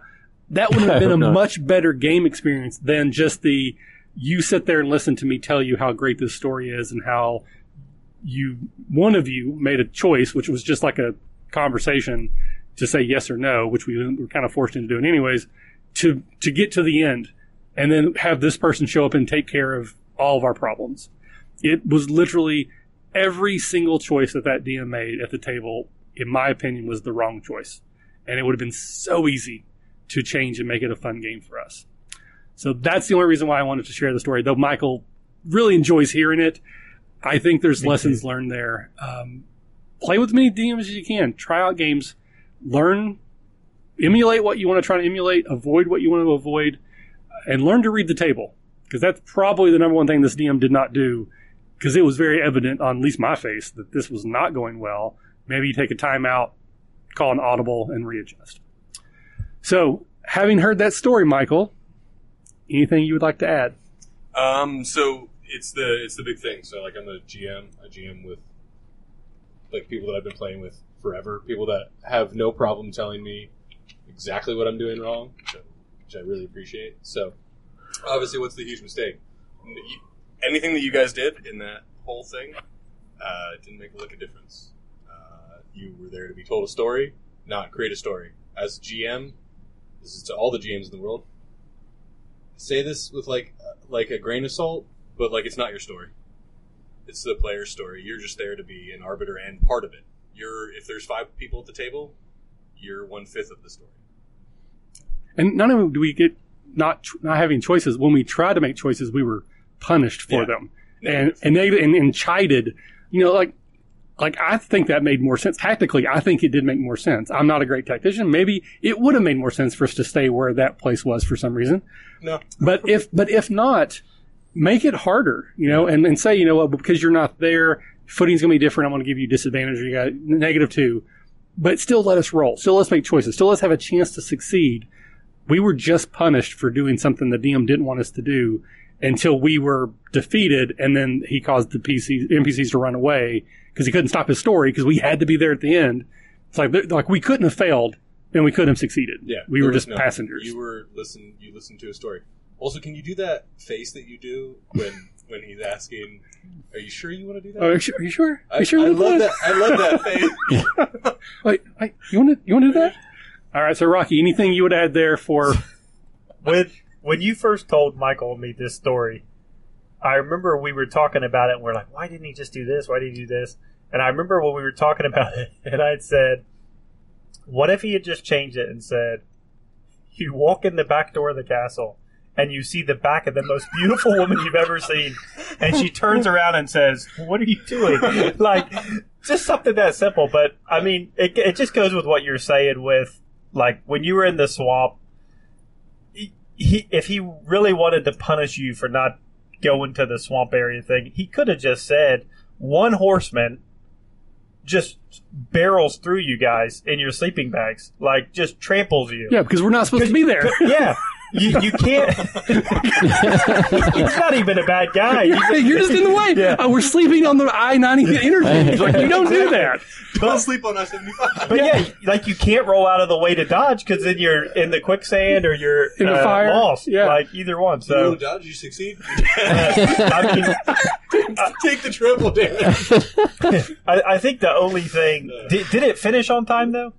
Yeah. So there's that. So you didn't take everything from the thing because obviously the guy knows what he's doing with timing his story. Yeah, pacing was top notch. But yeah, I think just about anybody that listens to the podcast is going to know like all the things he did wrong and all that kind of stuff. And I mean, at least he ran it. Because they've all been there as players, and that's it. Yeah. At least he ran it, and hopefully he learned from it. And who knows? Hopefully, we'll see. We won't see, but yeah. Well, maybe next year I'll seek out his game again. Yeah. No, I'm not going to. No, I'm not that big of a glutton. All right, Brad. So anything you would add from to that story? No. I mean, that was the second upon hearing it the second time, it just brought me out even further. Yeah. It's been so long, I've forgotten some of the details. I don't know if this telling was everything. You didn't forget them so much as you blocked them out. You pretty much hit everything out of that. And it's like, oh. And you added the story about the sword. We didn't know about the sword. Oh, you know it's the sword? We thought you had no guide. No. You told me. You just had to follow the railroad. Yeah, you told me about exposition the first time. Oh, I didn't tell you. Yeah. I mean, we could look up the Twitter to see because he was doing a play-by-play. Yeah, that was just absolutely. I have to speak in sentences longer than one. I did walk out of I did leave a Star Wars game at Gen Con one time for something very, very similar. And he loves Star Wars. Yeah. Hello, at Force and Destiny. I mean, at Force and Destiny. Before Force and Destiny was a thing, by the way. Yeah. I still feel bad about that. Yeah. You shouldn't.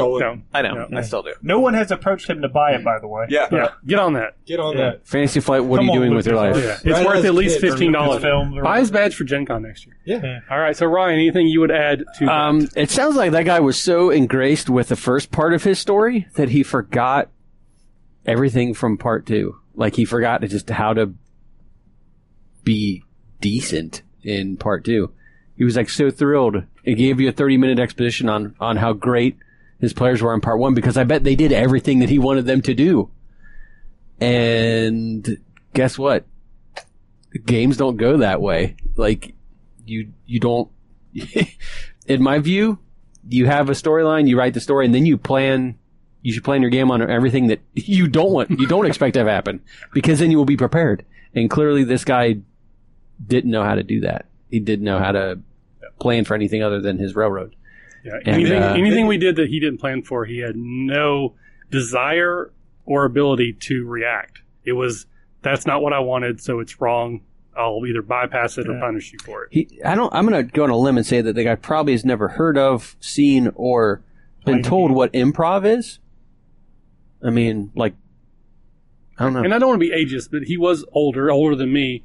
I'm sure he's been GMing for 30 years, and I think there is a mentality with some older gamers where it is more of this is a challenge that has to be overcome rather than a story that has to be experienced. Well, if he's been doing that for 30 years, oh my God, I feel sorry for other people for 30 years. He did mention at one point in time that he used to write for TSR when Gary Gygax was running the company. So he's been around for a while. So, like, there is a way to play it that way, and the way to do that is, like, I'm doing a game on, like, online with that right now. It's like a mega dungeon.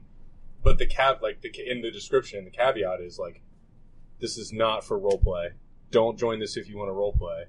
This is for combat. Come for combat. Prepare. Combat competition. And combat competition and comedy. Right. And like, that's the way you frame it that way. And then you don't get somebody who loves roleplay. And because there are players out there that are really new or don't care about that's not the way they game. Like, they don't care about the roleplay. They care about, like, being told, but, like, being part of a story that is being told. Like, I know gamers out there that are like, that wouldn't have been the worst game that they ever. Oh yeah. The worst game that they've ever been a part of is like something that I ran that's like 90% roleplay, and like I'm talking about the ribbons that are in some girl's hair because it's important later for some intrigue, and like that's the worst game that they've ever played. So I don't want to take that away from them. But. And at the end of the day, he ran games for a company. Yeah. He did tell us that he wasn't supposed to run that particular session. Someone else got sick or wasn't able to do it, so he stepped up and ran an additional session, short notice. So I give people credit for doing it. They're trying to provide a game. They're trying to be a good person, a good GM, a good ambassador. And it just, again, maybe it was just me. Maybe everyone else at the table was having fun. I don't think so, but maybe. And it just wasn't my play style. So probably at the end of the day, what I would say is the description should have been better, or at least when he stepped in should say, this is how I run games. Mm-hmm. And, just lay it out there, Front Street. In saying that, though, I hope that what happened was he was so focused on he has this overarching, I know what the story is supposed to be, that just a simple thing, like, if he absolutely needed that guy to get away, he could have said he drinks a potion, you no longer see him. Then, obviously, you're going to try the old, I'm going to look for footprints, I'm going to throw flour in the air. Yeah. Okay, and then he does you hear someone drinking a potion, it sounds like, and then next thing you know, he's flown away. So now he's invisible and flying. Okay, it's horrible. But it's still better than... But at least it's better than just, he's gone. Yeah. Roll. No, don't roll. Like, he's just gone. Yeah. Like, stop trying to find him. So, that would have been something. And maybe he just didn't do that because he was so focused on trying to get the whole story and making sure it had to go his way because he couldn't improvise because he didn't really know. He didn't have time to think about improvising because he was so focused on trying to run it and get the story out there and hopefully. So benefit of the doubt, Yeah. maybe it was just a bad game for him. Maybe it was just different type of game than I was expecting. But hopefully anyone listening to this, if you listen to any of our shows, you know this is stuff we've talked about now for 5 years. The sky's falling. Yeah. Read the table and good description so people know what they're in for. Because if they don't want to be there for that game, then you don't want them there. Because they're not going to have fun. They're going to bring the whole table down. You want people at your table that want to be there because that's going to make everything better. So with that, I think we've dwelled on the negative long enough. So we're going to do another final sign-off. This is Michael from the RPG Academy. You can find me at the RPG Academy. And I hopefully will see you in November at a Catacon. So bye, everyone. Awkward wave out. Bye-bye.